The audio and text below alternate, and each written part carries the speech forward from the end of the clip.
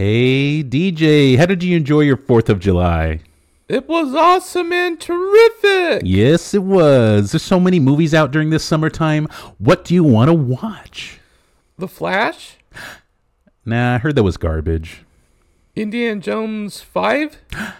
Nah, I heard that was garbage. Transformers Rise of the Beasts? I heard that was garbage. Screw it, let's just watch The Big Lebowski for the billionth time. Woohoo! We're a couple of guys who like to watch movies, cinema nerds who made it our duty to make a show where we break down, discuss, and review. We're the men who watch movies.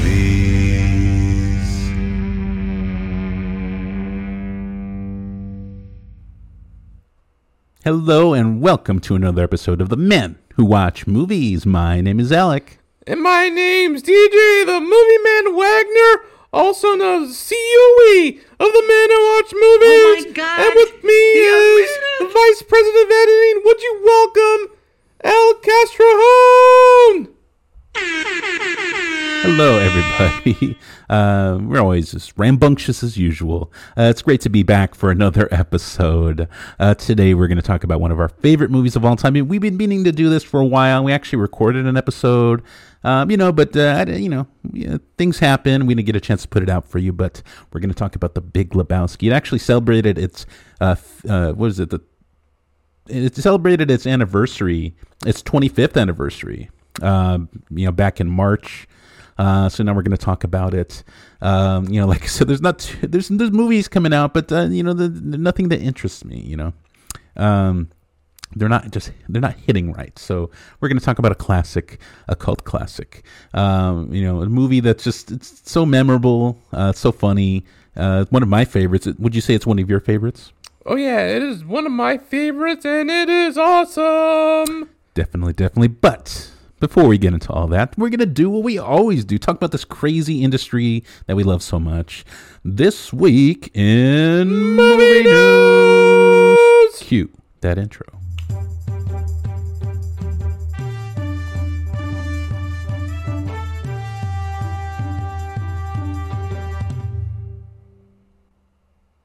All right. This week in Movie News, we have a lot of great stuff for you. Our first bit of movie news, Indiana Jones 5 opens to massively disappointing box office. What do you think about that? That's a little different, because, I sometimes I hear, movies doing good in theaters, but, I heard that it didn't do too well in theaters. I saw it anyway. What did you think of it? It was awesome. Yeah, you liked it? I heard people, said it dragged a bit in the beginning. Use of, CGI Harrison Ford was, not, it didn't hit quite right. I don't know. What do you think about them, like, de-aging, using that de-aging technology? It's awesome. You like it? I don't mind it, but I feel like when they use it too much, it just kind of, it doesn't sit well with me. I don't mind if they use it, like, at some beginning of, like, Marvel movies, sometimes they'll show it for, like, a few minutes. But I heard, like, a huge portion of the beginning had a lot of de-aged Harrison Ford. It was really awkward because he still had his old man voice and whatnot. I don't know. But overall, it doesn't seem to be doing too well with audiences. As of Sunday morning, it is projected to reach a 3-day total of $60 million. This is far below the movie's original projections, landing even lower than Lucasfilm's 2018 flop Solo: A Star Wars Story, which opened with a 3-day total of $84.4 million. And it reportedly has a budget of $329 million. And then they said it's highly unlikely that they're going to break even, let alone generate any sort of profit. So, I don't know, man. I think it's time that they start thinking of new properties to put out. I don't know. Indiana Jones isn't. I feel like it's not hitting with this current generation. What's your opinion on that? Why do you think it didn't do well? I don't know. I think it was something about the CGI, de-aging, whatnot. And, of course, this is Harrison Ford's last movie, so, this is his last movie, so what projects will he do next? I don't know. I mean, we know he's going to be in the newest Captain America movie. I don't know. I don't know what else he has going for him. Oh yeah, he's gonna be in the Captain America 4, so that's gonna be awesome. He's confirmed to be General Ross. Yes, that's true. I heard that he's inspired. What's his name? Tom Cruise to do the Mission Impossible movies into his 80s, because he's looking at Harrison Ford. He's still doing the action thing, in at his age. He's like, I want to keep doing Mission Impossible and playing Ethan Hunt, just as long. So we'll see. I have a feeling we'll be seeing a lot more Mission Impossible because of this. But I don't know. It's sad. It's Harrison Ford's last outing as this character. And, it had a very unceremonious response in theaters. So, I don't know. I still want to check it out. I heard good things about the latter half of the movie that really picks up, but it's just not quite as thrilling as the initial, movies in the first movies, like the trilogy. I don't know. So, but, I do want to check it out. So maybe I will go see it eventually. Or maybe I'll wait for streaming, Our next bit of movie news. Greta Gerwig is to direct 2 Narnia movies for Netflix. Have you seen the original Narnia movies that they put out? The black and white one or the recent one? Was there a black and white one? I don't know. I don't know, but there was the Chronicles of Narnia, the Lion, Witch, and the Wardrobe, I believe. Yeah, I remember that they did a few movies, back in the 2000s. They did The Lion, Witch, and the Wardrobe. I think they did Prince Caspian and whatever. I don't know what other ones they did. I saw The Lion, the Witch, and the Wardrobe. It was pretty good. And I don't know, but the whole series eventually kind of fizzled out. Now it looks like, I don't know if this is going to be a reboot or if they're going to do some of the books that they hadn't touched on yet. I mean, I don't think it's going to include any of the original cast. Obviously, they're older now, but we'll see what this entails. I do love Greta Gerwig. I like Lady Bird, that movie. I don't know if you've seen Lady Bird. It was a good movie.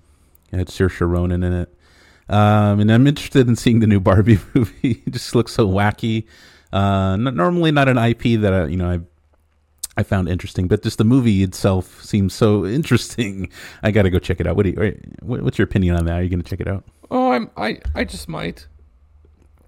Yes, and then of course there's the big rivalry going on between Barbie and what's it called, Oppenheimer. It's going to come out I believe on the same day. So they're totally polar opposite movies. So I think that makes it much more of a funny rivalry. But I do want to see Oppenheimer as well, so I'll go check that out as well. So do I. Yeah, I heard that they're going to use real explosions from back in the day. I know everyone's joking that they're going to original footage. I believe that they are. I mean, I'm not sure, but I saw the trailer. It looks really, really awesome from what I just saw. You got Cillian Murphy playing Oppenheimer. Matt Damon's in the movie. Yeah, it's a star-studded cast. I think Robert Downey Jr.'s in it. I mean, it's gonna have everybody. And as we know, Nolan is big on practical effects. So I'm interested to see how he did the nuclear explosion. People are joking that he's gonna set off a real nuke, but obviously that's not the case. But we'll see. I'm curious about that. I want to see it in IMAX, see it in its full glory. All right. Next bit of movie news. Remember Barney the dinosaur? Oh yeah, I remember it. Apparently, Daniel Kaluuya's he's making a live-action Barney movie, but it's not going to be what you think. His live-action Barney movie is going to be about millennial angst, so it's going to be a different take on the character. It's going to have some kind of deep meaning to it, apparently. It's going to be interesting. Now, Daniel Kaluuya is set to star in and produce the film. And Mattel Films described it as an A24 type film with a tonal twist. So that's going to be interesting. What do you think about that?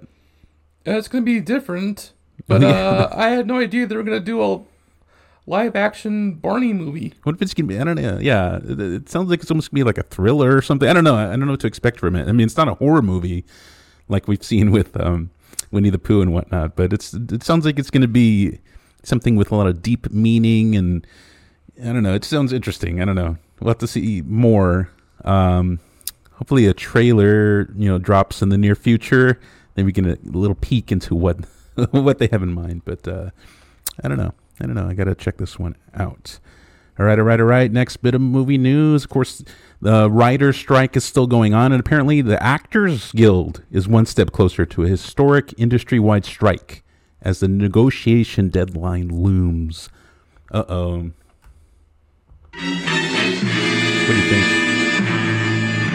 Oh, it's very, very different, I hope it resolves. I hope they were able to come to an agreement. Hope they come to an agreement so they can get back on track, make more movies, that kind of stuff.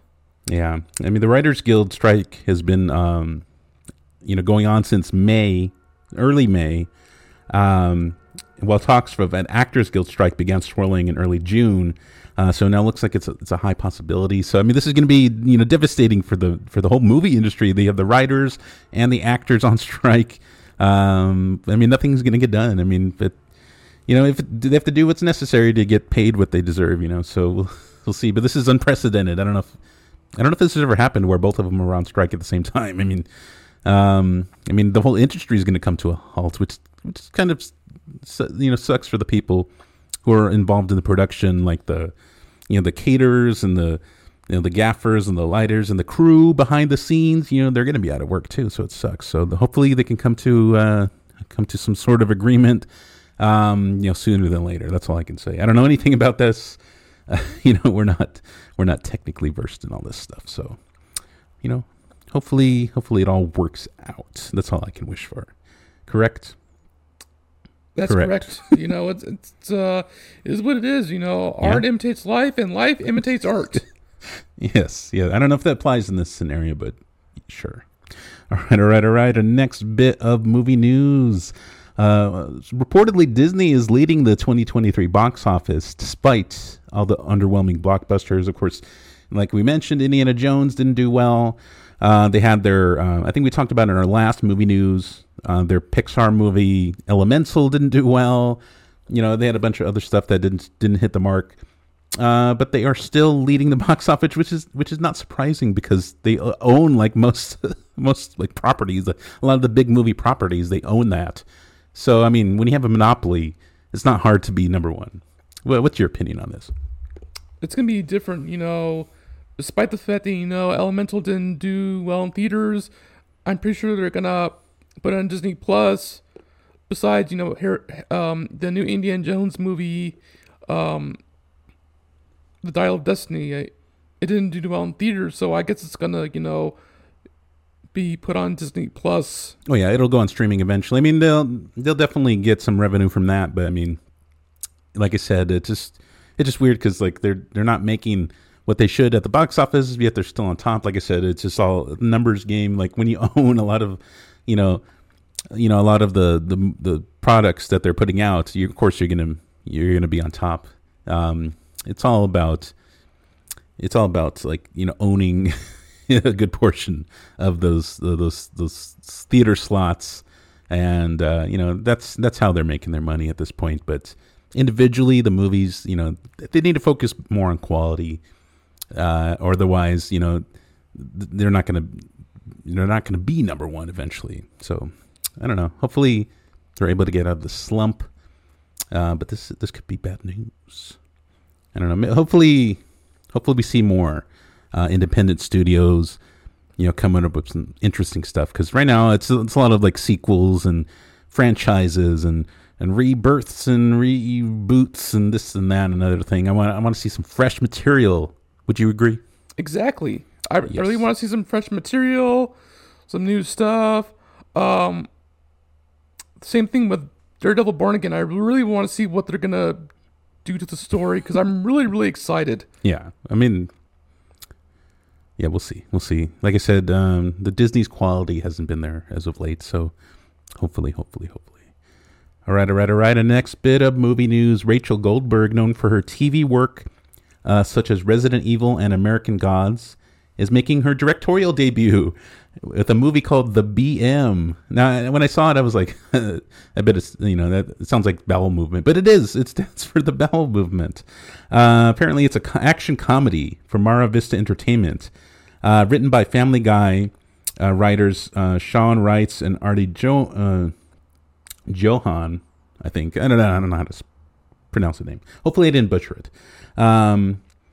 The story centers on a young woman's desperate search for a bathroom that gets her inadvertently caught up in a bizarre heist in Los Angeles with her best friend.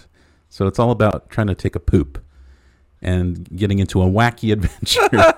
I don't know. I didn't see this coming. I just no. I don't know, man. I don't know if this. I mean, it sounds kind of funny, but I mean, if this is what Hollywood is coming up with nowadays, I don't know. That is one big pile of shit.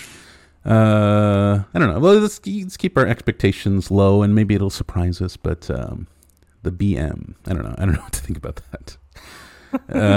Hopefully, it's not a BM in and of itself. All right.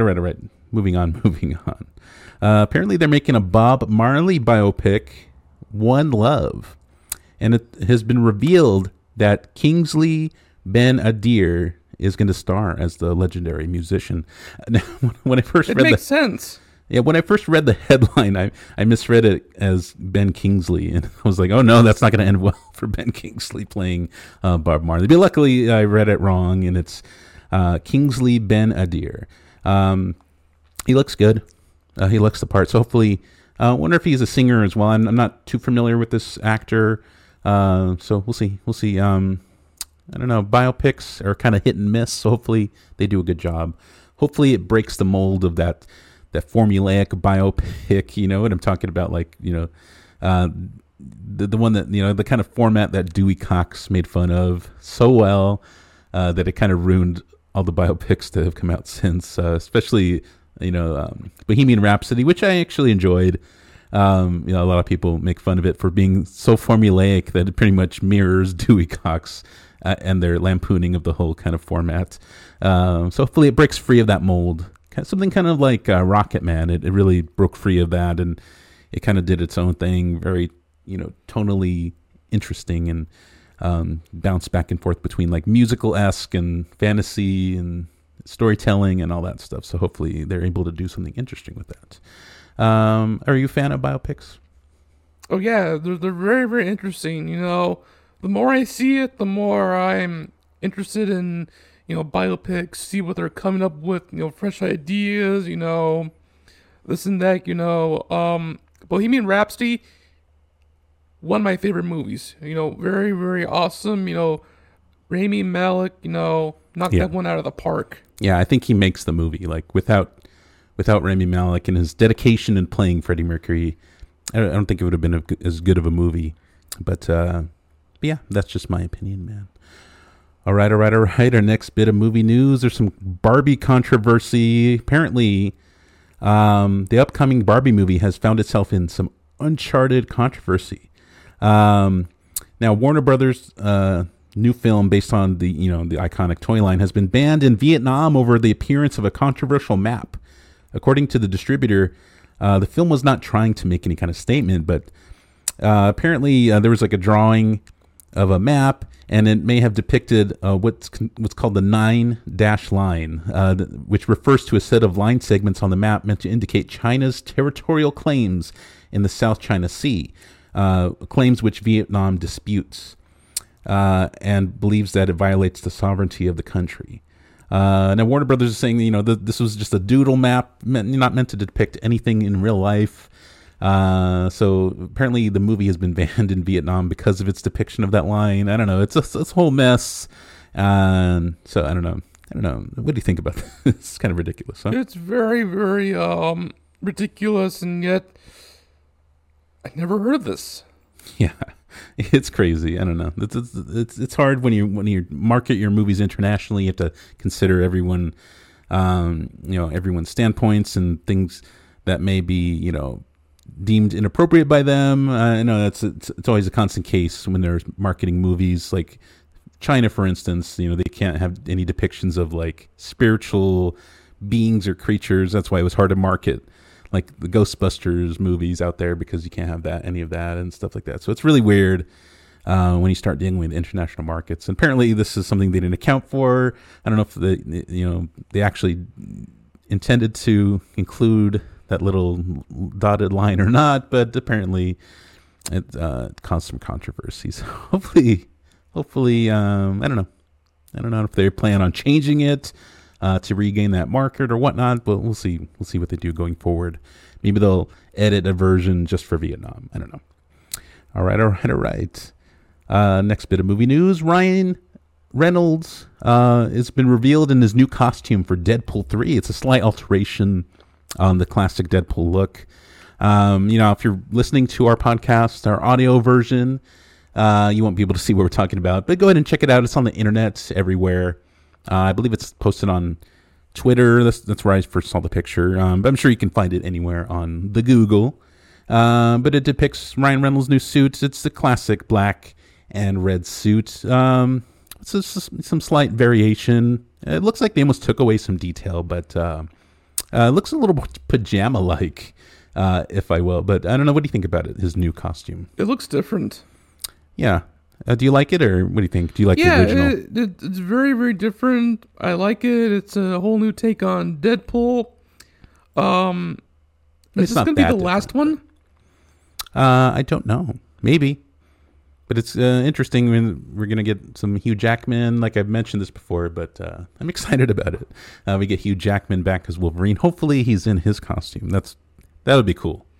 Now, I saw this on a deleted scene in the Wolverine movie. Oh, yeah. I know what you're talking about. Where Logan is on the airplane and he opens up a suitcase or something like that, and he opens it up, and there's that classic Wolverine look. Yeah, he was gifted his Wolverine suit, and then, of course, we never get to see him in it. They always tease, like, these cool costumes, and we never get to see him in the costumes. Like, at the end of, I forget, one of the X-Men movies, I think it might have been Apocalypse.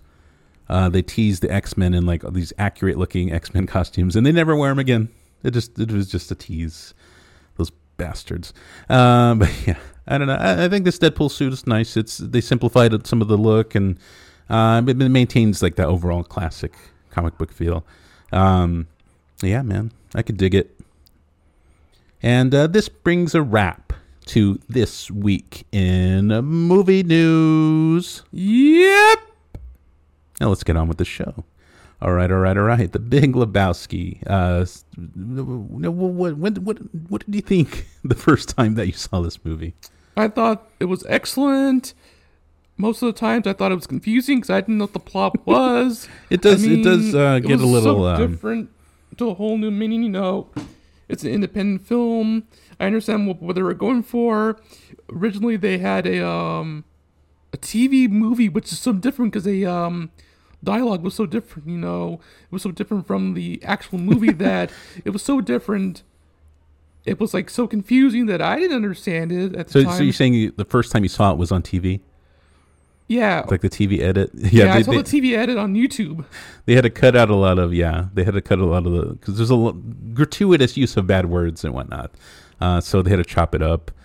That can get confusing sometimes. They also have to edit out for commercials and whatnot. I remember back in the day, my first time seeing The Mask was the TV version, and I watched the theatrical cut, and I was confused by some of the scenes that were missing and how they add. I thought, my viewpoint, they added scenes into the movie when in reality they were taken out for the TV edit. But yeah, that was interesting. So I can see how watching the TV edit can get confusing, especially when they chop up the dialogue to make it appropriate for audiences. But overall, would you say did the movie need to grow on you, or did you like it from the beginning? Oh, it was very, very, very good. Very cult classic of the 90s. Very, very funny. The casting was terrific. I thought Jeff Bridges was awesome. John Goodman is terrific as, his terrific body of work. His acting is so awesome and so funny that back then he was so, very energetic back then. And then nowadays he's, well, I don't know if he's still going to be acting in movies, but I'm sure he is. There is a possible rumor I saw this movie called The Gambler, and of course he has a shaved head, and it was a nod to the fact that in the future he might portray himself as Wilson Fisk.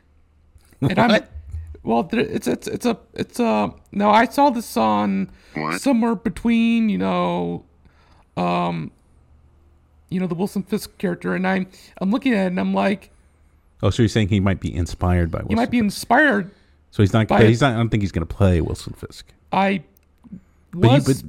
but that's. I bet you would like to see him play Wilson Fisk. Well, that would be good because he would be very awesome. But there's this correlation between Vincent D'Onofrio, Michael Clark Duncan, John Goodman, who has a shaved head in another movie. It's very, very different, very, very unique. But it was teased by many, many other people. Like they were saying, yeah, he could be a really, really good version of Wilson Fisk. I bet he would. Although he already played an MCU villain in Obadiah Stane, so I think he got his fill of the Marvel Cinematic Universe. But yeah, he would be a good Wilson Fisk. Although he's not so meaty, like Vincent D'Onofrio is meaty, especially nowadays. But not like making fun of it. But anyway, not to get too off topic here. But yes, it's such a wonderful cast in The Big Lebowski. You can describe it as an ensemble, and they make up the important fabric that makes up this whole movie into the fantastic cult flick that it is. For me, it took a few watches to kind of get the whole thing. It's like there's subtle nuances to it that needed to grow on me, similar to the way audiences needed it to grow on them. Because when it first came out, it wasn't a big hit. I think it was considered a flop, even, if I'm correct, right? Yeah, it was considered a flop, but nowadays when people watch it, they're going to be like, this is very, very good. Yeah. And, of course, I saw the interview, and it had the host, and it had the actors who were portraying, Donnie and Walter Sobchak, and, of course, the dude portrayed by Jeff Bridges. But I saw the interview, and it was, so different, and, their perspective on the movie is that it's awesome, it's terrific, it's a cult classic of the 90s, it's awesome, it's funny, it's terrific, it's very, very creative, but there was something about it that was very, very different, like the scene where John Goodman's character is getting a crowbar and whacking the Ferrari, and Yeah. And he was nervous, actually, and this was actually in an interview, and he was nervous that they bought the Corvette out of one of the towns, and it was like he said to himself, I'm afraid of hitting this Corvette, and it's like, Because it was such an expensive car. it was so expensive, and I have no idea what happened at the next part of the interview, but I'm pretty sure that, in this movie version, they were allowed to use so much F-bombs, so much curse words. It was like, I guess they gave him like carte blanche. Yeah. I mean, that must have been fun on set to just kind of go nuts. Although the Coen brothers are very specific about what words people use and whatnot. So there's not really much ad-libbing. So all those F-bombs and stuff were they had to be in the script, I'm sure. Because they don't like people ad-libbing. Even the inflection that they use while they're, speaking as the character is all curated by the Coen brothers because they're very sticklers for, the way a scene is read, and it has to be the exact dialogue. Although there was one moment where there was some ad-libbing. But there's very little of that in their movies because they're very specific. But I think that'd be kind of hard to be on set where you're not allowed to ad lib. But I mean, some actors like that, but other actors they love to kind of add their own flavor. So I don't know. What do you think about that? It's very, very good. The thing about this, movies nowadays are different. There's reboots, there's sequels, there are different stuff. But there is always a correlation to movies. Like, the different stuff about it is that there's always going to be some surprises, some different stuff, some creative stuff. There is always going to be a mixture of creative stuff, and the more I think about it, the more they make more movies like this or different movies. It'll be a change up to other movies, but Yeah, exactly. Like, yeah, I think we need more movies like The Big Lebowski, because it's like the Coen brothers are so creative. They come up with these stories, even if they're like slightly based off of something. It's a new, fresh take on on that story, and which is something we don't see nowadays. Like you're saying, there's so many reboots and remakes and this and that. It's nice to see a fresh story from some creative filmmakers.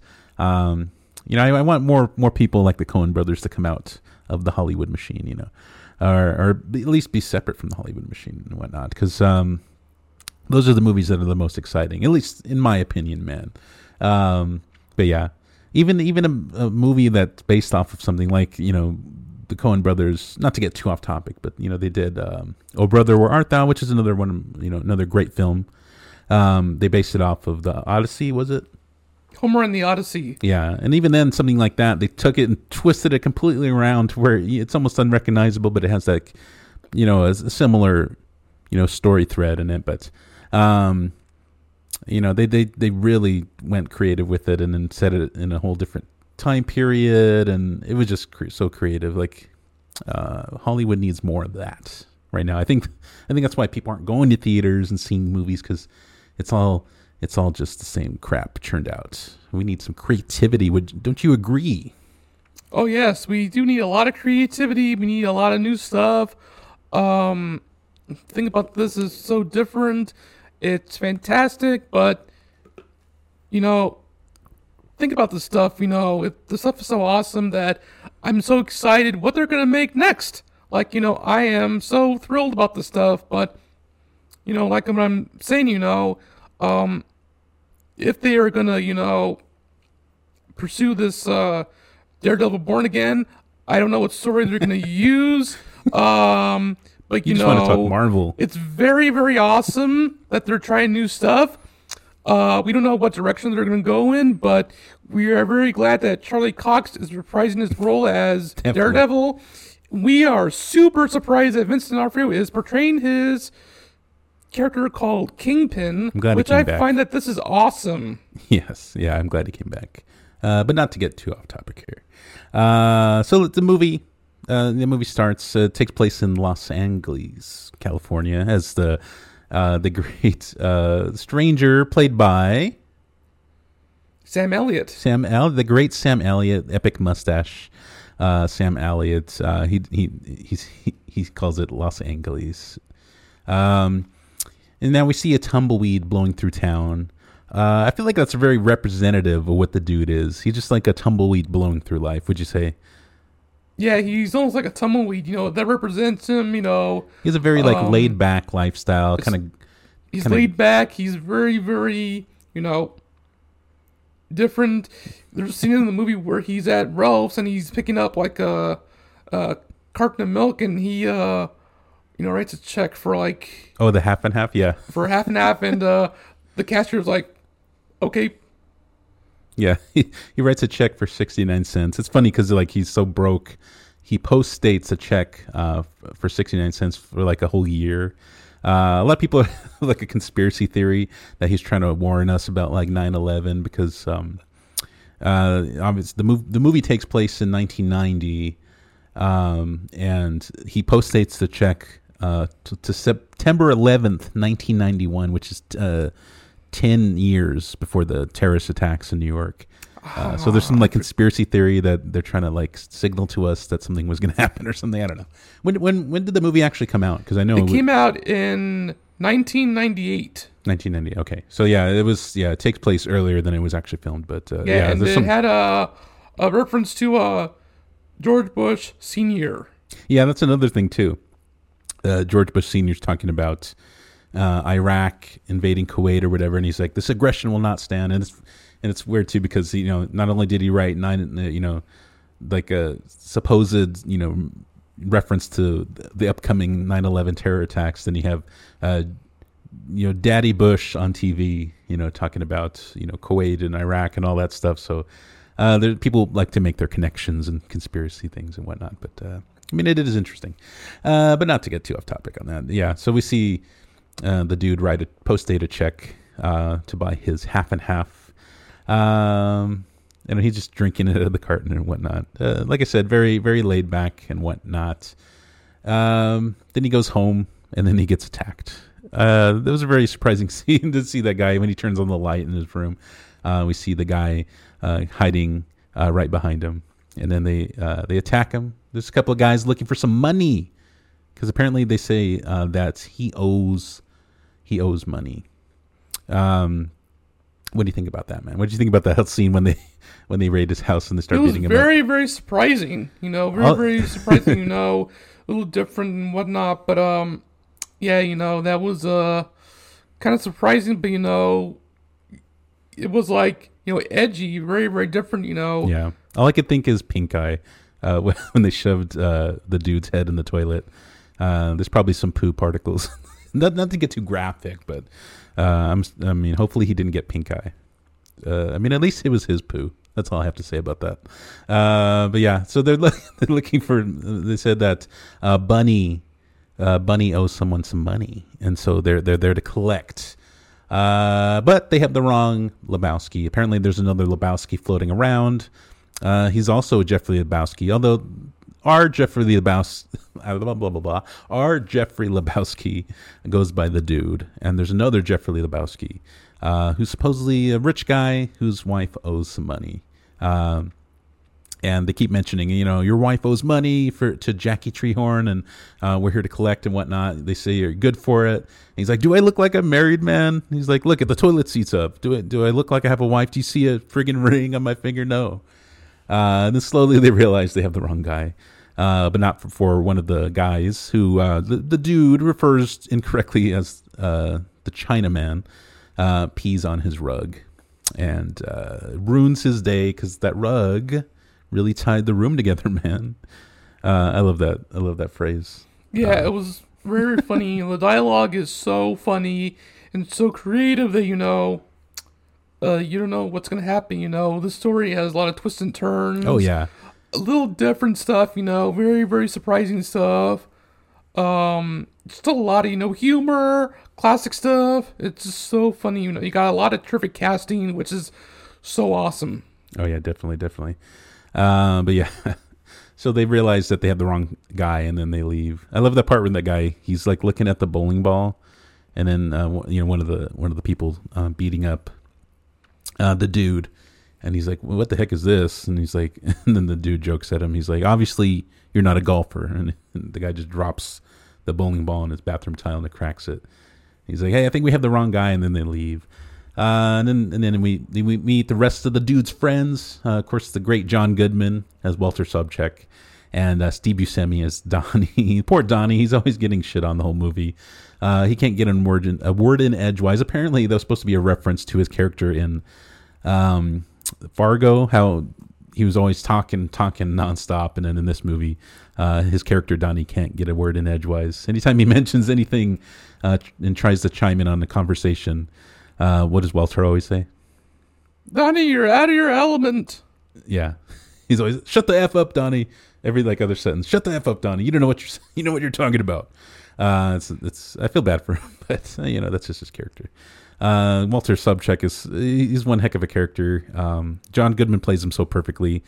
Apparently he was based off of John Milius, a real Hollywood guy who was very right wing, very gun nut. And interesting thing about Walter Sobchak, in the initial draft of the script, he was supposed to be like faking that he was in Vietnam, but they never ended up using that in the story. So as far as we know, he's a Vietnam veteran. Of course, he's divorced. When he married his wife, he converted over to Judaism, and so he's very versed in the Jewish religion, and he's very strict about following those rules and whatnot, as we see in the movie.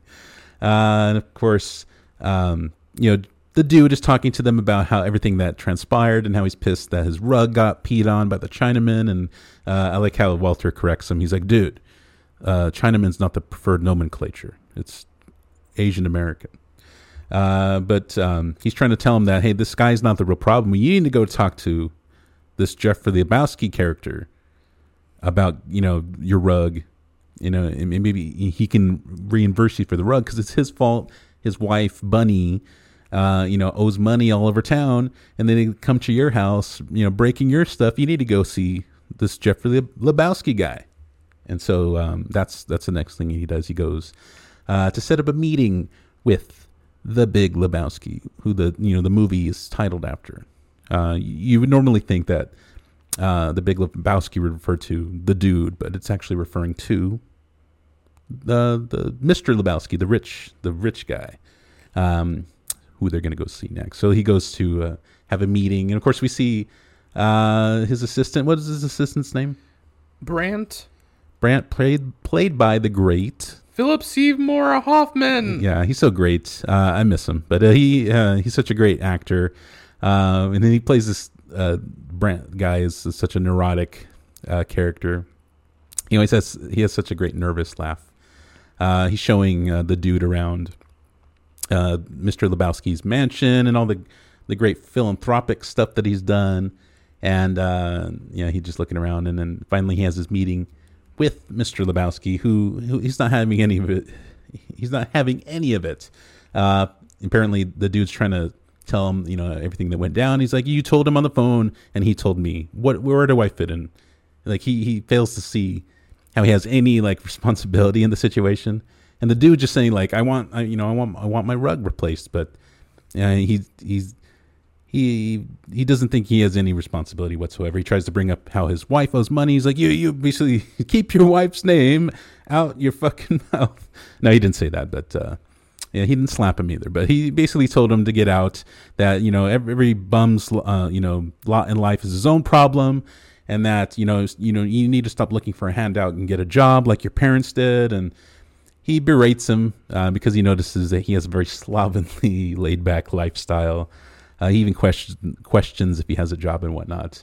And of course he doesn't. But so he, the dude just whatever, man. He's like, yeah, whatever. That's your whole, philosophy in life. You get out of here, you bum. And he kicks him out. And I like how the dude tricks his assistant into giving him the rug. He's like, yeah, the old man said I could take any rug in the house. Fortunately, later on we find that rug has some significance to a daughter of Mr. Lebowski. But we'll get into that later. And then as he's leaving, he meets the infamous Bunny, the one who owes money all over town. And, she's quite a character. And then she quite a character, very played by Tara Reid. Initially, supposedly they were looking at Charlize Theron to play Bunny. Ooh, but I think Tara Reid captures a more kind of carefree bubblehead kind of character that Bunny is. So I think that was not saying that Tara Reid is bubbleheaded or whatever, but she's good at playing that kind of character. But yeah. And then, so we see Tara Reid, and she's talking with the dude for a little bit. She even offers to do some kind of sex act for $1,000. Unorthodox stuff. And I love Philip Seymour Hoffman's reaction to it. He just has a nervous laugh, where he's laughing, and you see him breathing through his nose as he laughs all nervously and whatnot. He's such a funny character. But yeah, he leaves, and eventually. He thinks everything's kind of resolved. He got the rug that he wanted and whatnot. But as we learn, everything is just getting started. So eventually we see the whole gang back at the bowling alley. This is one of my favorite scenes. They show up, and Walter, he brings his ex-wife's dog. He's taking care of it, and he feels some sort of responsibility for his ex-wife's dog. He claims it's some sort of Pomeranian show dog, but I don't think it's a Pomeranian. It looks like something else. But then the dude's making fun of him. He's like, "Why are you taking care of your ex-wife's dog, man? Why'd you bring it bowling?" And then I like Walter's response. He's like, "I didn't bring it bowling. I didn't rent it shoes. It's not taking your freaking turn." But I don't know. I like that bit of characterization for Walter, because even though he's this very extreme guy, he seems like he's very quick to anger, and then he's very gun nut, right wing type guy. he still takes the time to help out his ex-wife and whatnot, where the dude is just like, if she told me to do that, I would tell her to F off, man. I don't know. What do you think about that, Walter That taking care of scene this? is so funny. Yeah. I like it, but I like his response. He's like, I didn't, it's not bowling. It's not taking your turn. Yeah. And then finally we see a guy named Smokey. He's playing against the dude and Co's league, and Walter believes he stepped over the line, and Walter's a man of rules, and so he says one of the best lines in the whole movie. Has the whole world gone crazy? Am I only one who gives a shit about the rules? I think I'm kidding around Market Zero. He literally pulls out a gun on the guy. He has it like hidden in his bowling bag, and then Smokey's taken back. He's trying to say like, no, I didn't step over, and and then the dude just like, hey man, just cool it, man. He's like, no, this is a league game. There are rules, and I think he makes a comment earlier on where he's like, this isn't Nom, this is bowling. There are rules. I thought that was hilarious, but yeah, he freaks out on him, and then eventually Smokey relents, marks at 0, but afterwards he ends up calling the cops. So by the time the guys bounce, you see the cops show up behind him. But the whole scene is just freaking hilarious. The guy is like nuts. But anyway, the dude back at home, he's doing some kind of like weird yoga or something, right, on his new rug, drinking his White Russians. Just before that, though, he sees his landlord, reminding him he has to pay rent, and then he invites him to some weird like art like performance or something like that, which we see later in the movie. I don't know why this was included in the movie, but it's like I said, there's a lot of stuff that doesn't have any importance to the plot, but it's just funny characterization and whatnot. But yeah, he invites the dude in the gang to see his art performance, and then like I said, the dude's doing some weird like yoga tai chi thing, and then he gets some messages. We actually get a message from Smokey, and then I think the head of the bowling league, about the Walter incident, where he pulled out the gun. And then we also hear from Rich Lebowski, his assistant's calling, saying that they need to speak with him right away. At first he doesn't answer because I think he thinks it's about stealing his rug earlier, but then Brandt informs him, no, this is, if you're worried about the rug, this is like, this isn't about this. We need your help. So finally he agrees to go see the Big Lebowski. And it turns out that his wife Bunny has been kidnapped, supposedly. And then the kidnappers are looking for a ransom. The dude's like, man, that's a bummer, man. Personally, if it was me, I've been like, screw off. You didn't want to help me earlier. Why would I want to help you? But the dude decides to help for one reason or another. And Mr. Lebowski is going to give him some money for helping out. So basically, he's going to be the drop-off man, right? So Yep. Ow, I hit my headphones on the thing, on the mic. But yeah, he's so the dude's going to basically act as like the drop-off man, and so that's his job. But as we see, the situation's more complicated than it seems. But we'll get into all that later. After his meeting with Mr. Lebowski, we see him back at the bowling alley. They love their bowling. So that's when the dude's talking with Walter about the whole situation going on. And then, like I said, the dude has some, he has some inkling suspicion that the whole thing is wrong. He thinks that Bunny may have kidnapped herself, and it's a whole cash grab. So he's like, he's suspicious. And then Walter agrees with him, even more so than the dude at some point, because they're debating on whether to keep that $1 million or not. And Walter decides to enact a plan, but we'll get into that in a second. But in the meantime, we meet one of the most wackiest characters of all time, the Jesus, played by the great John Turturro. What do you think about this character? He was very, very funny. He's so weird. I think John Turturro has said himself that he never really got the character, and he was kind of he never really understood it. But later on, the character became so memorable because he was allowed to put that kind of spin on that character, that kind of that flavor to him and whatnot. I wonder if he was like hesitant about liking the character because, according to Walter, he was charged as a sex offender. He spent some time in prison for exposing himself to an 8-year-old. So it makes sense that he would initially having played that character. But yeah. And which is funny because later on, I think there's a spin-off movie, The Jesus Rolls. I think he made it so that way the character of the Jesus was framed and he didn't really expose himself to an 8-year-old. So I think it's very convenient that he changed the character later on to have not been really that way. So I don't know. I guess if there's anything you can say about the character is that the creep knows how to roll. So anyway, later on he has an encounter with the dude and Walter and Donnie, saying that he's basically gonna F them up. He's gonna beat them at the tournament, and he's threatening Walter that if he tries to pull any of that crap, he's gonna basically stick the gun up his butt and pull the trigger until it goes click, click, click, which is weird because you think that Walter would have some kind of response to that, but he just kind of sits there bewildered. He's like the only character that the Walter doesn't go off on, which is weird. You think he would have read him the riot act on that one, but I don't know. What do you think? Why don't you think Walter cursed him out or something? I don't know, but it's so different. The dialogue is so funny. Yeah, yeah, it's pretty hilarious. But yeah, definitely a memorable character. And then later on, after they're done bowling, back at the dude's house, he's just chilling on his rug, listening to his headphones.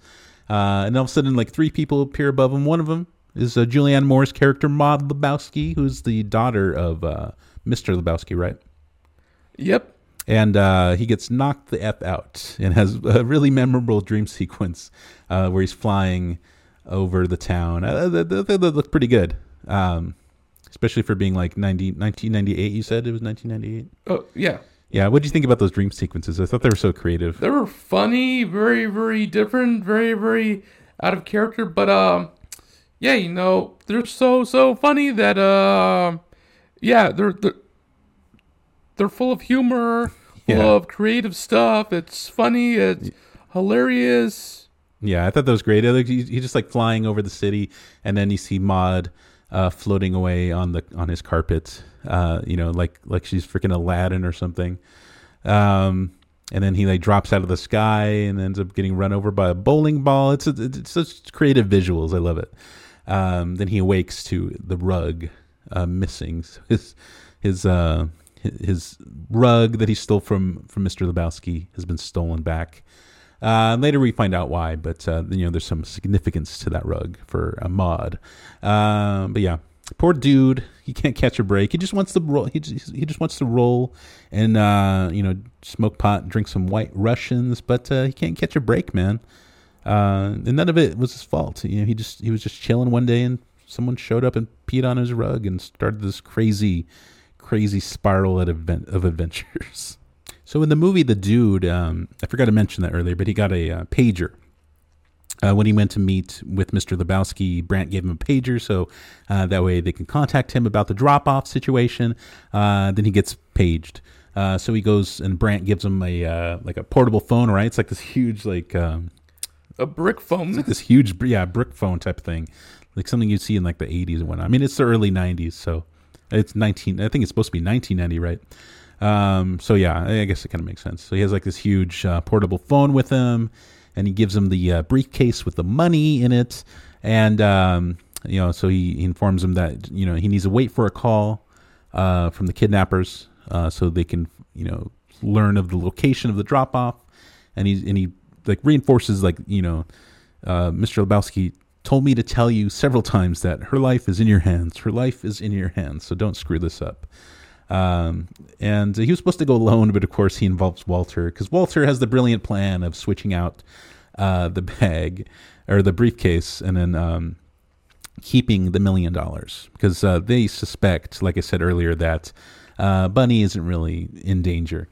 And Walter doubles down on that notion, even though the dude has some hesitation. He had some, he had a thought that maybe she was faking it, but Walter is 100% certain, and so he goes to pick up Walter. I guess he runs some kind of security business, right? And then he goes to pick up Walter, and he brings a bag of what? Dirty undies. Yeah, apparently he brought like his dirty underwears, all his white laundry, even had some of his socks in there. He brought it in a bowling bag, I think it was, or some kind of leather bag, and he calls it the ringer, and he's going to swap it out for the cash. So he's going to throw that to the kidnappers instead of the briefcase with the money in, and they're going to keep the $1 million for themselves. And the dude's like, no, we can't do that. They're going to kill her, man. He's like, I thought you said, she wasn't actually kidnapped, that she kidnapped herself. He's like, well, I just thought that, but we don't know for certain. And, but Walter is 100% certain that this is the right thing to do. So eventually they get a call from the kidnappers, and they get weirded out at first because they hear Walter on the other end. And eventually they give them the location of the drop-off, which is like a bridge. They thought there was going to be a physical handoff, but it turns out they just wanted to throw it out the window. I don't know Walter's planning here, or what do you think? What do you think Walter's plan was? Because everything just goes haywire. I just think it was so funny. I didn't know what he was going to do, but what do you think was his intention with this plan? Because I know he wanted to switch out the money for the dirty undies, but why the Uzi? Why the tuck and roll out of the car? I don't know. Maybe for dramatic effect. I guess, but like, what did he want to get in a gun battle with these guys? I thought they were just going to swap out the money, but he decides that he brings an Uzi in like wrapped in like brown paper, and so he throws out the bag with his dirty undies in it, much to the dude's chagrin, because at this point the dude is freaking out and he wants to just give him the money and be done with it. So Walter throws the money. Or not the money. He throws the bag with his undies at the bridge, hoping that the guys will pick it up. But then he decides, he makes the dude take the wheel. He jumps out of the car, does a tuck and roll with the Uzi, and the Uzi falls out of the car, accidentally gets set off, and it shoots the tires of the dude's car. And then the dude's car crashes, and then this is a big mess. Like, I don't know what his plan was in that, but he totally just screwed it up. Not very military-like, you think he would have planned it out, but it was just kind of like haphazard. And the poor dude's car just suffered so much damage in this movie. I think this is the first bit of damage, but as we know throughout the movie, which we'll talk about, his car just takes more and more of a beating. But yeah, anyways, we see the guys, the kidnappers show up on the motorcycles, and they pick up, I think they ended up picking up the dirty undies and whatnot. So the dude's freaking out. He's like, man, they're going to kill her, man. They're going to kill her, man. And all Walter can think about, he's like, screw it, dude. Let's go bowling. So they go back to bowling and whatnot. He keeps getting phone calls on his portable phone, but he doesn't want to answer it.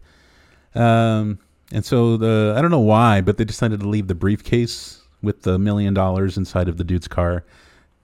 Weird. Yeah. So after they're done bowling, they go back out to the dude's car, and they find that it's missing. It was parked in a handicap spot, right? Yep. Yeah, so they thought it might have been towed, or no, they were thinking it might have been towed, but then the dude's certain that it got stolen. So then now they're freaking out because then the $1 million is missing. It's this whole big mess. The dude didn't want anything to do with any of this. I think that's like the one big through thing. It's just like the dude just wants to do what the dude does, and he doesn't want any part of this, but he got dragged through it. I think that's what's funny. And then the Coen brothers had been noted as saying like the plot really doesn't matter. It's just really about the dude, having to go through all this craziness and whatnot. I feel bad for him. Did you feel bad for the dude? Yeah, I felt really, really, really bad. Yeah, but unfortunately, this is what makes the movie tick, man. So his car's missing. He actually files a police report, telling him that his car's been stolen. They ask him what's in there. Of course, he doesn't want to say that there's $1 million in a briefcase, but he mentions that there is a briefcase in there. And he's like, "What's in there?" Or the police are like, "What's in the briefcase?" He's like, "Oh, papers, my business papers." They're like, "What do you do?" He's like, "Well, I don't have a job." So they're a bit confused. And then he tells them that there's a tape deck in there, and his Credence tapes are in there, but they don't have much of a hope of recovering anything. Usually people steal the cars for what's inside and whatnot. So they're like, if we do recover it, I wouldn't hold out any hope that your tape deck is there or the Credence tapes. And then while he's talking to the police, the dude also happens to mention that his rug was stolen, and then they're like, what was your rug in your car? And then he mentioned that it's like a separate incident, right? It had nothing to do with the car itself. But then it just so happens that who calls him? Maud Lebowski. Yes. Maud calls saying that she's the one who stole the rug and this is where you can find me. And so the police are like, well, we got one mystery solved. So that's when we meet Maud, eccentric artist. We see her hanging naked from a weird, crazy contraption, like painting on a canvas, splashing paint, typical like avant-garde artist bullcrap. And then she has a conversation with the dude regarding her dad. It turns out that Mr. Lebowski, all his money comes from the mom of Maud Lebowski, and that she, basically, she left all the money to this foundation, which Mr. Lebowski oversees with the daughter, and that all of his wealth is just from the mom. So that's a bit of a revelation. What the hell is that? What do you think about that? So basically he's a fraud. Yeah, the movie took some twists and turns. I'm like, where's this heading with? And I'm like, oh. Yeah. So that was a bit of an interesting thing because he seems so mighty, and so sure of himself. And, he looked down on so many other people. But it turns out that he's not even really wealthy. Like all this wealth comes from his wife who had passed away since. I forget what happened to Maud's mother, but she's no longer alive, and so all the money, all the wealth is it comes from her. And so Maud suspects some foul play going on, thinking that she's also thinking that the kidnapping thing is a bunch of bull crap, and that she believes that the dad is embezzling that $1 million that was supposed to go to this fake ransom. And so she informs the dude of that, which makes sense to the dude because he always has his suspicions anyway. And so she's saying that she's going to offer the dude a reward for recovering the $1 million. But of course, as we know, the car that had the $1 million in the briefcase got stolen. And of course, it's like, I don't think he has much of a hope that he can find the briefcase and whatnot. Then after the dude's visit with Maud, he's being driven home in a limo. And then he notices like a blue VW bug following him. So he's like weirded out. He's very paranoid after everything that's been going on. There's lots of crazy stuff and whatnot.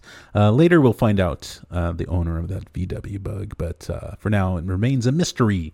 Then all of a sudden, the dude, he gets pulled into another limo containing Mr. Lebowski and Brandt. They're expressing their concern because, they know that Lebowski didn't, or that the dude didn't drop off the money as instructed. And apparently things are escalating. He reveals that the kidnappers have sent Bunny's toe in the mail. So he opens up a yellow, like, manila folder, or like a little manila envelope that contains what supposedly is Bunny's toe. And earlier, when we first saw Bunny, they made a point to show her feet, and you can see that she was painting her toes with green nail polish. And we see the toe has that same green nail polish. So is it Bunny's toe? We don't know, but it appears so. And so now it appears that things are getting real, and the dude shows some concern. He's talking to Walter about it later, worried that Bunny's in real danger. But the Walter, he doesn't give a shit.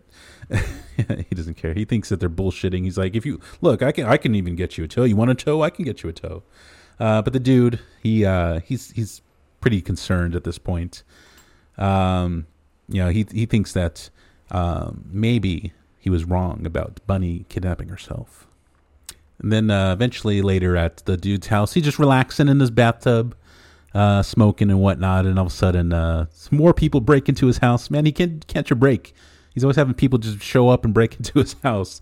But this time it's the nihilists, the ones who supposedly kidnapped Bunny. They're looking for their money, and so decide to torture him with a, what does he call it? It's like some kind of weird like animal, right? Marmot? Or... He calls it a marmot, but it looks like a ferret. So I'm assuming it's just like a ferret. Maybe, I don't know. Technical animal terms, but they bring a freaking ferret.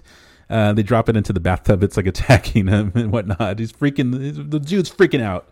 And basically, they're threatening the dude, saying that if they don't see the money, they're basically gonna cut off his junk. So the dude just like he's concerned at this point that it's escalating to the point where he's in danger now. Not only is Bunny in danger, but then the dude is in danger of losing his peep. Yeah, so it's not looking good. And then finally, the day after, he finally gets a call about his missing car. So he goes to check it out. Much to his chagrin, it's pretty badly damaged. Apparently, whoever stole it crashed it into a retaining wall. The whole driver's side is crumpled in. He can't even open the door on that side.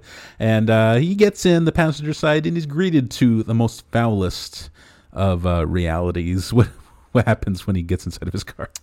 There is a unpleasant and very pungent smell. Yes. What did the police officer say happened to his There car? was a vagrant, and of course there was some unspeakable acts to the car. Unspeakable acts. You make it sound like the vagrant had sex with his car. No, he just merely used it as a toilet, which is bad. But yeah, it smells like human waste in there. Disgusting, and his car's pretty jacked up. But his credence tapes and his stereo system are all intact, so there's no worries there. But of course, the briefcase with $1 million is missing, which is no bueno. So he inquires with the police officer about the possibility of there being any leads. Of course, he's wanting the money back, but the police officer laughs it off. Of course, they got much more important things to tend to than a stolen car case. So there's no hope there of recovering the car. But the poor dude's car, like I said, it incurs more and more damage throughout the movie, and this is just proof of it right here. So it's pretty badly damaged, but luckily it's still drivable. He drives it away. So eventually the dude, he goes to the bowling alley with the guys, and he's telling them about his worries and whatnot. He's more concerned that this is just escalating out of hand. He's talking to them about how the nihilist showed up and threatened him with cutting off his junk and whatnot, and how, he believes Bunny's still in danger. And then, of course, Walter, he's not giving much of a care about the whole situation. So the dude, he's kind of upset that the guys don't really give a crap about what's going on. So he's sitting at the bar, and he mentions to the bartender, he's like, "Hey, with friends like these, right?" And then later on, we see the legendary Sam Elliott playing the stranger. Up until this point, he's just been like the narrator of the movie, but we get to see him in person, and he's there to give the dude some advice and whatnot. He's talking with the dude for a little bit. I wonder what this character is. I wonder who he is, or what. Where he came from. What do you think? Who do you think the stranger is? I have an idea, but he could be the dude's figment of his imagination. Maybe. That'd be interesting. I know there was like a rumor or like a fan theory that Donnie is a figment of Walter's imagination. But of course we see Donnie interact with the dude at some point in the movie. So that theory doesn't really pan out. But I don't know. Maybe the stranger is a figment of the dude's imagination, because he just kind of appears out of nowhere. Like all of a sudden he's sitting next to the dude, and then he just disappears, and that's the last we see of him. We still hear him like kind of narrating once in a while, but interesting character. I wonder what this means. What does this all mean? But anyway, after his conversation with the stranger, the dude, he gets a call from Big Lebowski earlier in the movie, because after they knocked him out, Ahmad offered the dude a chance to see this doctor that she knows, and said that he wouldn't be charged. He was assuming it was about getting beaten up and until unconscious and whatnot. So Ahmad calls him up, inquiring if he'd been to the doctor at all, and he's like, "No, I haven't." So she kind of presses him to go see the doctor. Later on, he meets with Maud, and he's still showing concerns that the bunny is in danger and whatnot, but she's still adamant that there's something else going on beyond this ruse of a kidnapping and whatnot, that she thinks that it's not real. And then he mentions how one of the kidnappers had known Bunny. And so she's like, "Yeah, that does seem sketch, because usually kidnappers aren't people that you know. It's like if you're looking for a ransom and whatnot, you don't want to kidnap somebody that can identify you and what as the kidnapper. So it's not adding up. She's suspicious. The dude's still worried though. Eventually, the dude sees the doctor, and he's kind of confused because like he thinks he's there to get his head examined, but eventually the doctor has him drop his pants. So he's confused about what's going on, but later we'll find out what that's all about. Maud has some other ideas about what she wants with the dude, and she has some plans for the future, but we'll talk about it in a bit.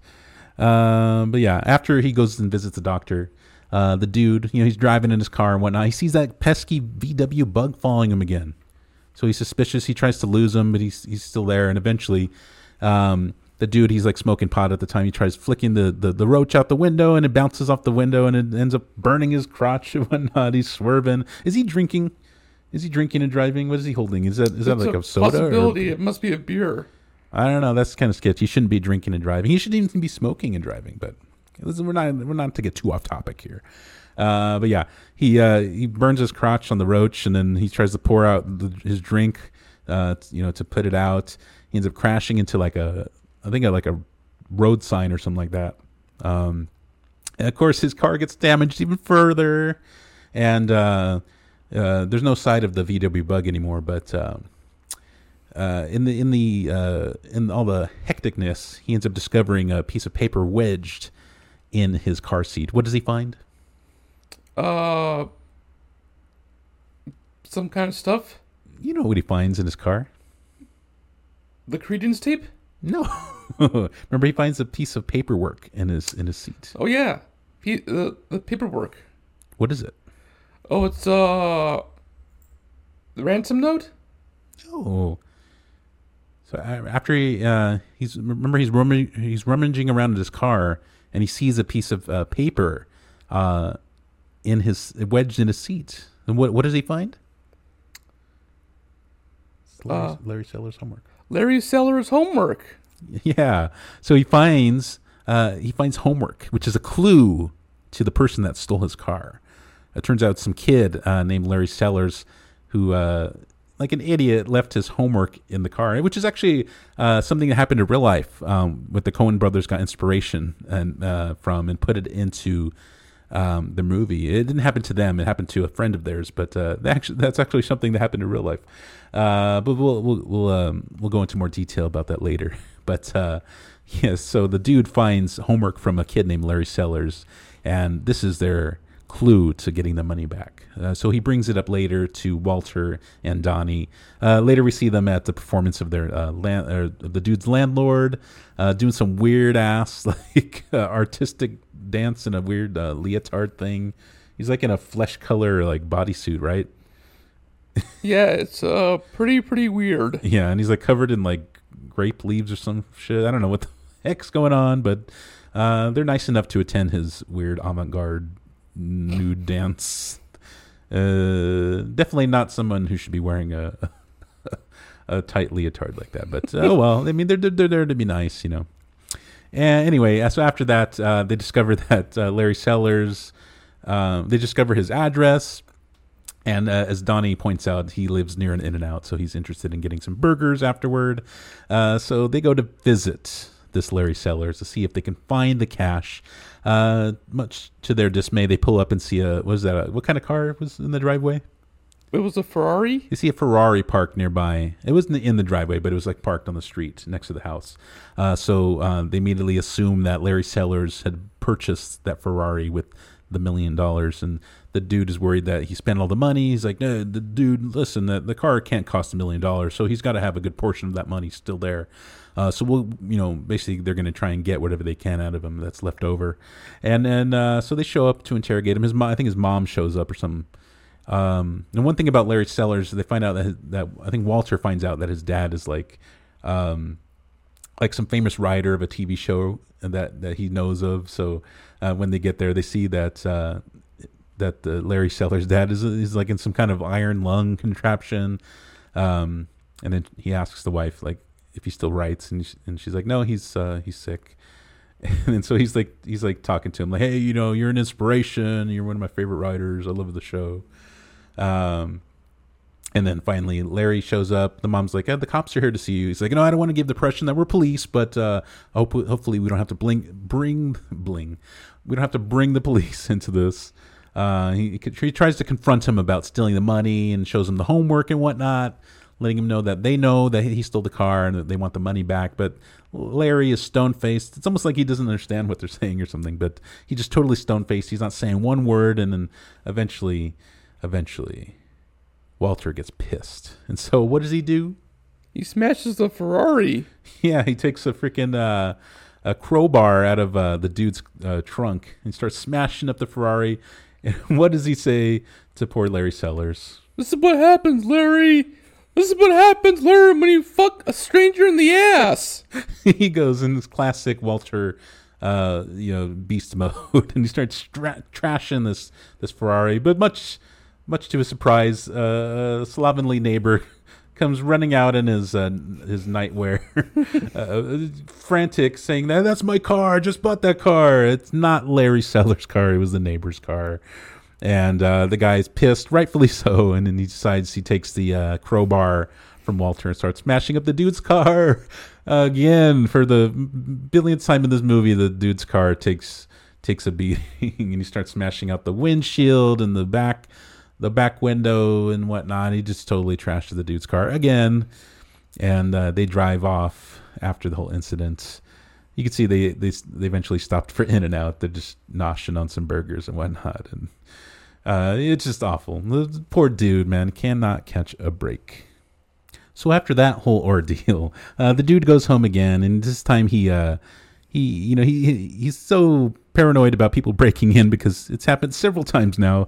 He nails a piece of wood to his door, and then he braces, or not to his door, but to the floor in front of his door, and he braces a chair between it so that way if someone tries to break in again, that way he'll have some sort of protection. But I guess he forgets that the door opens the opposite direction, and then so those two guys that showed up and trashed his place at the beginning of the movie show up. Saying that Jackie Treehorn needs to see him. So he ends up going to Jackie Treehorn's mansion. Now, Jackie Treehorn, I don't think I mentioned before, he's a producer. He makes porno films and whatnot. And so that's how he knows Bunny. Bunny's been in those films. And I guess she owes him a lot of money. So he's been looking for Bunny. He thinks the dude might know where Bunny is. But the dude keeps saying that I have no idea. I thought you knew where Bunny is. And he mentions the kidnapping, but even Jackie Treehorn believes that Bunny's kidnapping is a bunch of baloney, saying that she probably just faked it so that way she can get away from owing him the money and whatnot. The dude doubles down, saying that he knows nothing about where Bunny is, and eventually, Jackie Treehorn offers him a drink. Of course, the dude's favorite drink is White Russians. And as he's drinking, he starts getting dizzy and whatnot. Turns out his drinks, were spiked with something, and it knocked him out. Eventually, he wakes up in the custody of the police, but not before he has this crazy dream sequence where him and Big Lebowski are in some big production. It's crazy. She's wearing like some kind of weird, almost like an operatic outfit with like the horns and everything like that. Her breastplate looks like bowling balls. It's pretty funny. It's like this whole dance number to a great song. It's What Condition My Condition Is In, by Kenny Rogers. It's a great song. I love the whole sequence. It's all the dream sequences are so freaking creative in this.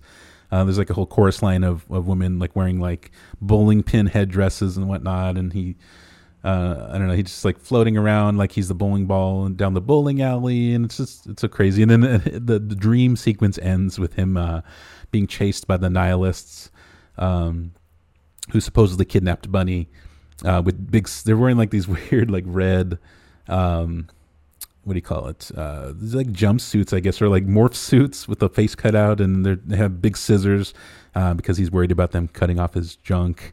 And of course, the lead. I don't know if I mentioned this before, but the lead nihilist, the one that knows Bunny, is played by the great Peter Stormare, who is, of course, one of the main antagonists in Fargo. Yeah, along with the great Steve Buscemi. But yeah, he's chasing after the dude with a big pair of scissors, as they all are. But then he wakes up in the custody of the police, and I believe in Malibu police, right? Yep. And those angry policemen is so angry. yeah, and the it's angry, like, just uncalled for. yeah, the angry chief of police believes the story that Jackie Treehorn fed them, which was that the dude was acting belligerent and drunk at his party, and so he had him kicked out. And basically, the chief of police was saying, "You need to stay out of our town. You know, we have a lovely, community here, and you're basically trash." And he's banning him from Malibu.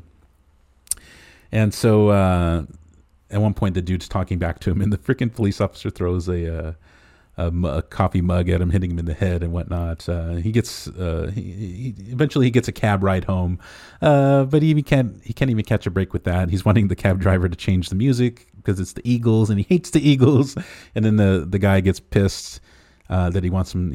He's adamant about him wanting to change the music, and so he throws him out of his cab. And then later we see a red Ferrari speeding by, and who is it? It's not Larry Sellers, but who is driving by? Bunny. So she's not kidnapped, and they cleverly pan, to the area where like the gas pedal is, so we can see her toes. And lo and behold, she's not missing any toes. So the whole story was baloney, like we thought, or like like they initially thought. But who's missing a toe? We don't know yet. But Bunny is safe and sound, driving home. Apparently, she just went and took off without telling anybody on a trip with her friends.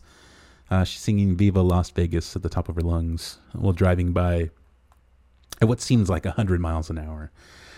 So we know Bunny now is alive. And later on, we see the nihilists sitting at a table at a diner, eating flapjacks and whatnot, which is funny because I don't know if this was intentional, but a lot of people say it's a reference to Fargo when Peter Stormare's character, who plays one of the nihilists, his character in Fargo wanted to go get some flapjacks, which he never got to do. So they're saying that now his character gets to eat some flapjacks. And then they pan over to one of the female in the nihilist group, and then she's missing the toe. So it was the nihilists, girlfriend who cut off her toe in hopes of getting $1 million or whatnot. So things are being revealed. New stuff has come to light. Yes. Later on, the dude gets back home, and he accidentally trips on the piece of wood that they put down to keep people out of his house. And he finds his whole place is trashed. Apparently, the whole incident with Jackie Treehorn was so that way he can keep him away. So that way they can rummage through his house to see if he was lying and to see if they could find the $1 million. But of course, they found nothing. But what he did find there, the dude found Maud Lebowski waiting for him. Apparently, she was waiting there to have sex with him. And that was her plan all along. Apparently, later on we find out that she was trying to conceive a child. That was the reason why she was so adamant that she see the doctor that she recommended, and that's why he inspected his nether region, or not she, but that's why the doctor inspected the dude's nether region, because I guess he was seeing if he was viable in that area. And now we know it was revealed that Maud was wanting a child. The dude spits up his drink that he's drinking, worried that now he's going to have to take care of this kid. But she reassures him that, she wants nothing out of him. She's not looking for a partner or, someone to take care of the kid. She's going to take care of it on her own. She was just looking basically for someone to have a child with. And that apparently was the dude for some reason. So after all that, as he's talking with Maud Lebowski and everything, he comes to a revelation. The dude realizes what's really been going on. And he's thinking that there may have been no money in that briefcase whatsoever. So with this revelation, he decides to get some help from Walter. He wants to go confront Mr. Lebowski. So he calls up Walter. He's not answering at first. Why? What does he celebrate on Saturdays? Shabbos. Yes. He still follows the Jewish faith, and so he can't conduct any business. Like earlier, he was talking about how he wanted to change the date of the bowling tournament because it fell on Shabbos. And he said, he doesn't roll on Shabbos. And so he's not answering the phone, but the dude's adamant that it's an emergency. And he doesn't want to come out because he's not supposed to conduct business. He can't drive his car, but he threatens to leave the bowling league, so that gets Walter over there. you know how important bowling is to them. So anyway, Walter shows up, but before he gets in the car with Walter, he sees that blue VW bug that's been following him. So he decides to confront whoever is inside. We find out it's a man named DeFino. He's a private investigator played by John Polito. Yes, as we know, he was in The Rocketeer, which we talked about our last episode. You can check that out on our channel. He played Bigelow in The Rocketeer, but here he's playing DeFino. Apparently, he was sent by Bunny's parents, whose actual name is Fawn Knutson, and she left home, and then they've been looking for her. She's actually from the Midwest or something like that. Her family owns a farm, and they in Minnesota. And they had been looking for her. So that's what that's all about. So the dude confronts him, says to stay away, stay away from his business and whatnot. He goes with Walter, and he starts to disclose his theory about what's been going on. Because he's saying, like, what if there was really $1 million in that briefcase, why didn't Mr. Lebowski come after him, demanding his money back? He never inquired about the money. He only kept mentioning about Bunny and how she was going to die and whatnot. So he's thinking that there was no money in that briefcase whatsoever, that he intended on having Bunny die, and he was going to blame the missing money, which he embezzled from the Lebowski Foundation, which was really from his wife's, which really belonged to his wife, that she set aside to help out, kids with their education and whatnot. Or I forget exactly what the foundation did, but, he's thinking that he's going to blame that money missing on the dude who he happened to encounter because of the whole rug situation, which was a whole nother situation, aside from what's been going on. So he decided to use him as a pawn, basically, because he was a slacker and he saw him as no good and whatnot. So, he was going to blame the missing $1 million on the dude, because it's easy. They could easily surmise that he stole the money and whatnot. So they go to confront Mr. Lebowski about it. And then he's acting all smug, so implying that they were correct about their theory, because he's basically saying that, oh, they'll never believe you and whatnot. And there's a funny scene where Walter is adamant about adding on another layer to the theory that Mr. Lebowski isn't even a cripple, because throughout the movie we see he's in a wheelchair, and so Walter is adamant that, hey, I bet this guy's not even a cripple at all. So he goes to pick him up, and then he drops him on the floor. It turns out he actually is crippled. But so they were wrong about that, but it seems that they were right about the theory all along. Actually, when they go to show up at Mr. Lebowski's house, who do we see? Who do we see there? We see Brandt. And who's jumping in the pool? Bunny? Yeah, turns out she showed up, and he's claiming that, she just drove off without telling us. We didn't know where she was at and whatnot. We see her red Ferrari crashed, and at the Lebowski mansion. She's stripping and jumping in the pool and whatnot. So yeah, they put two and two together and realized that he was just trying to use the dude as a pawn to embezzle some money. So later on, we see the guys back at the bowling alley just talking about everything that's been going on. And then eventually, as they're leaving the bowling alley, they're confronted by the nihilists once again. And then in the final act of aggression against the dude's car, we see that the dude's car is on fire. They set fire to the dude's car. And then he exclaimed, man, they finally killed my car, man. So his poor car is finally seen its... let me start over. So then later on, after the confrontation with Mr. Lebowski, we see the guys bowling again. They're talking about everything that's been going on. We see Donnie. He rolls. Normally he's been getting strikes, but we see that he doesn't get a strike this roll, and that let people think it foreshadows something sinister that's about to happen. But I don't know. I don't know if that was intentional or not, but it's kind of interesting. So eventually, by the time the guys leave the bowling alley, they go outside, and what do they see in a burning heap outside? The car. The dude's car has been finally done in. I think the dude mentions that. He's like, they finally did it, man. They killed my car. It's suffered abuse this whole movie, and finally his car is dead now. It's sitting in flames, caused by none other than who? The nihilists. They show up in a final confrontation, still claiming that if they don't get their money, then Bunny's going to be dead. But then what they don't realize is that they know that they don't have Bunny. It turns out that they, I guess they were propositioned with the hopes of gaining $1 million to pretend like they had Bunny kidnapped. But they reveal that they know what's been going on. And so the nihilists just decide to settle for whatever the guys have in their pockets, because they want some money and they're going to get it somehow. So they decide to get in a fight with the guys. I think one of the guys pulls out like a sword or something, right? They go to attack him. Walter, in his quick thinking, his military skills, he throws a bowling ball at one of the guy's stomachs, and then he beats him with like a radio or something like that. And then he bites off some guy's ears like so much Iron Mike Tyson. And he spits it up in the air in an epic show of dominance. That was great. What do you think about that scene? That was awesome and disgusting. Yeah. And then later on, after the fight, after they've been bested, we see poor Donnie crumpled up in the corner as Walter exclaims to the dude to call an ambulance. The dude thinks he's been shot, but he's like, no. The Walter's like, there's been no gunfire.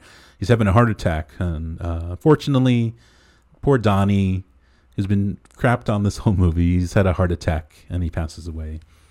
And one of the funniest scenes, though, it's dark humor, but we see them picking up Donnie's ashes at the funeral home, and then they say that they have to pay for some sort of vessel to take them home in, because they can't, they can't just take the ashes home without any kind of vessel, and they're trying to charge him up the butt for some kind of urn and whatnot. And so a pissed Walter, he has where does he say that they're gonna go?